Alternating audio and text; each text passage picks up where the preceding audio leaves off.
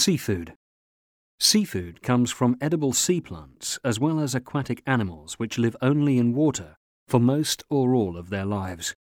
The term seafood also applies to any freshwater life eaten by humans. Therefore, all edible aquatic life can be referred to as seafood.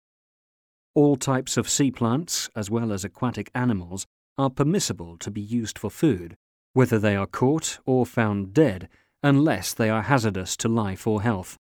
As the Quran states, anything you catch in the sea is lawful for you, and so is all food from it.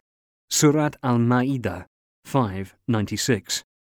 The phrase anything you catch in the above verse refers to aquatic animals that are caught alive, while the word food refers to dead aquatic animals that are washed ashore.